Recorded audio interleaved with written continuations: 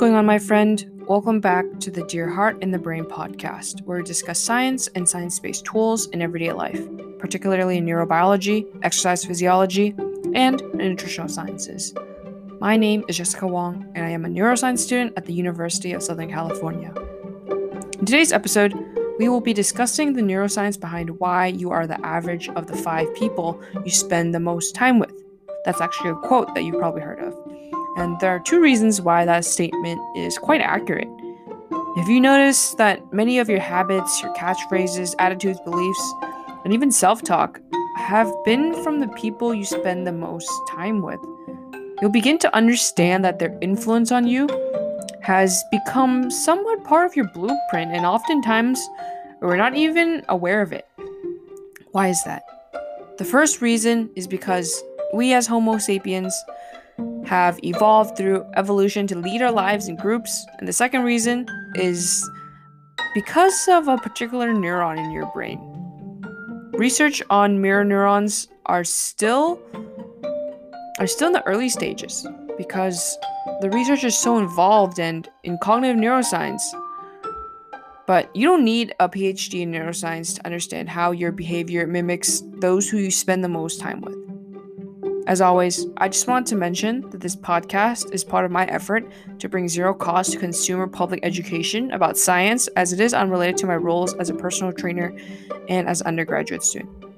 So let's talk about the first reason, which is because of nature and evolution. Let's examine from an anatomical perspective, right? Unlike other species such as tigers or lions, we don't have much hair on our bodies to keep us warm. Also, we don't have 4 legs, which doesn't make us that fast compared to those other 4-legged species. And since we are significantly weaker than other primates, that meant that we were bound to live in groups of other fellow Homo sapiens in order to survive. Therefore, through evolution, we followed our ancestors who were able to do that, and those genes were passed along generation from generation. Even though we have smartphones and more advanced lifestyles, we have to remember that because we evolved from a primitive species, we continue to follow the pack mentality, which is why humans are dynamically social animals, and the ability to mirror others is neurologically embedded in our brain. And this brings me to the next reason why the pack mentality plays such a significant role.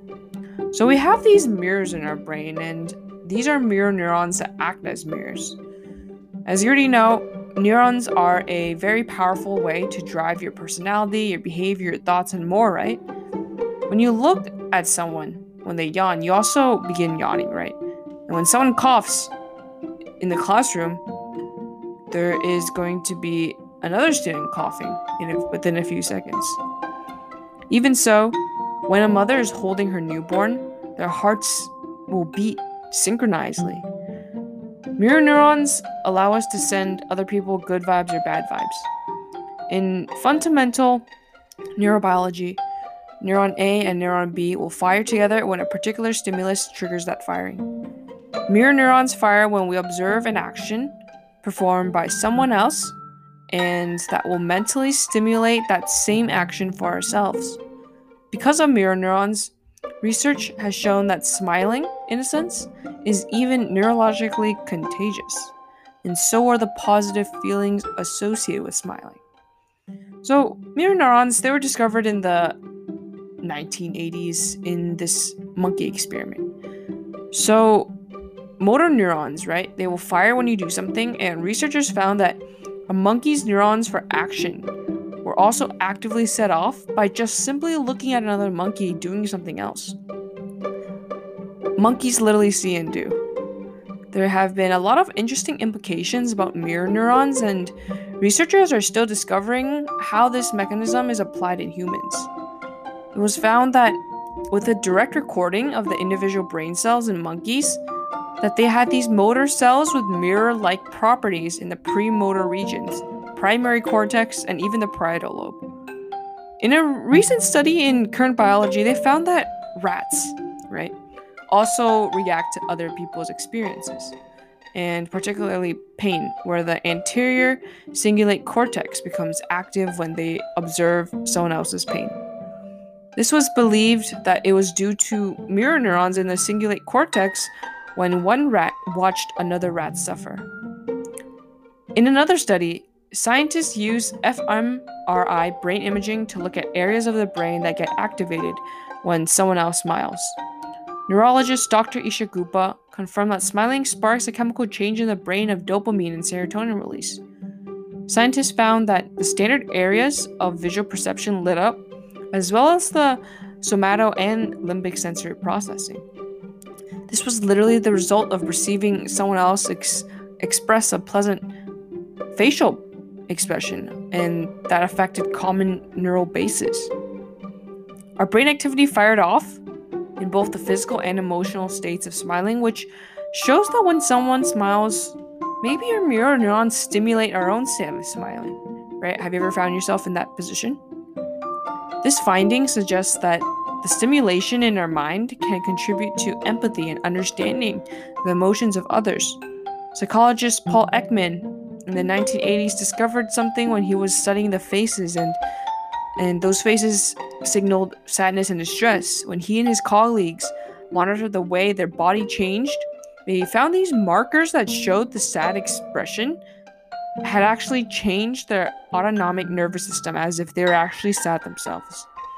Right? Superficially, as humans, we are prone to reciprocate what we see around and also mirror that internally. And what's interesting is that the reduction of mirror neuron activity may contribute to autism spectrum disorder, and those on the spectrum are often unable to appropriately interact socially.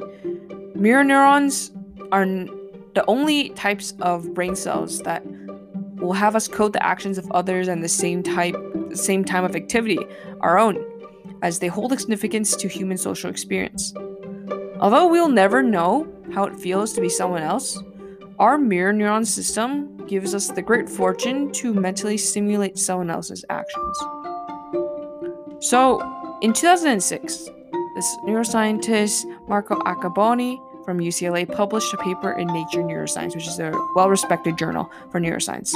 And in that paper, he discussed how mirror neurons, when they have a dysfunction, it links up to autism spectrum disorder.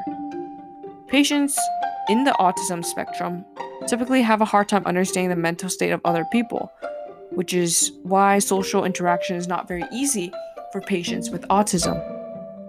Accaboni explained how reduced mirror neuron activity does weaken the ability of patients with autism spectrum disorder to experience what others are experiencing in terms of social cues and empathy, which makes social interactions hard for these parts. However, this is all believed to be a bit oversimplified because it's really challenging to interpret mirror neuron activity in humans with fMRI because our nervous system is largely interconnected by many factors. But whether or not mirror neurons are necessary or sufficient cannot be told because there is not enough information that mirror neurons are vital for the human experience. However, this is not to say that the mirror neurons are not fascinating. They're super fascinating, as you already know. The findings in monkey brains are significant because they show us how mirror neurons are not only activated by incoming sensory information, but also by other formulations developed in the brain as a complex network, right? So mirror neurons are still at the very early stages of discovery in humans, and the single cell recording that was used in monkeys is way too invasive to be performed in people. However, there is evidence for mirror neurons in the human frontal cortex and also the temporal lobe where the amygdala is, and how brain imaging in humans look very similar to the activity identified in monkeys. There are many types of mirror neurons, and the field is still trying to establish how they compare with monkey versions. Mirror neurons are the only types of cell that will have us code the actions of others at the same time of the activity, as they hold a significance to human social experiences. Although we will never know how it feels to be someone else, right? We can still stimulate the actions of our neighbor, our friend, our family member. And one last note that I wanted to leave you with was that You can't always choose who you're surrounded by, right? But you can always limit the exposure to those who you understand that their impact on you is not something that really helps you move the needle forward or help you become closer to the person that you've been working towards. You can work hard at implementing the habits, positive self-talk, attitudes, mindset, and action taking that will help you become who you need to be. And what that sometimes means is seeking out the community of people who you want to become and learn from, while you can also provide unique value. And then you could eventually be the shining light that can positively influence others, and who doesn't want to be that person, right? It takes effort to change direction if you do see that you are surrounded with the wrong people, and it takes guts to step away from relationships that no longer serve you, and also bravery to say no and create boundaries. If you're someone who is seeking a life of entrepreneurship, mindfulness, and peace, you may need to distance yourself away from those who are kind of against it.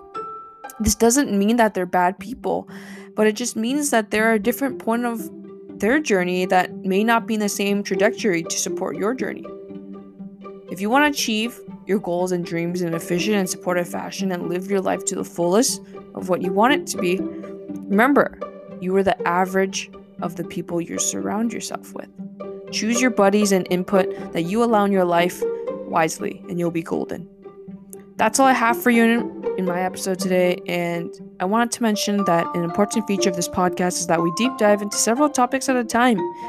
Therefore, by stopping here, I recognize that there are probably many other questions, so stay tuned every Thursday and Sunday for new released episodes.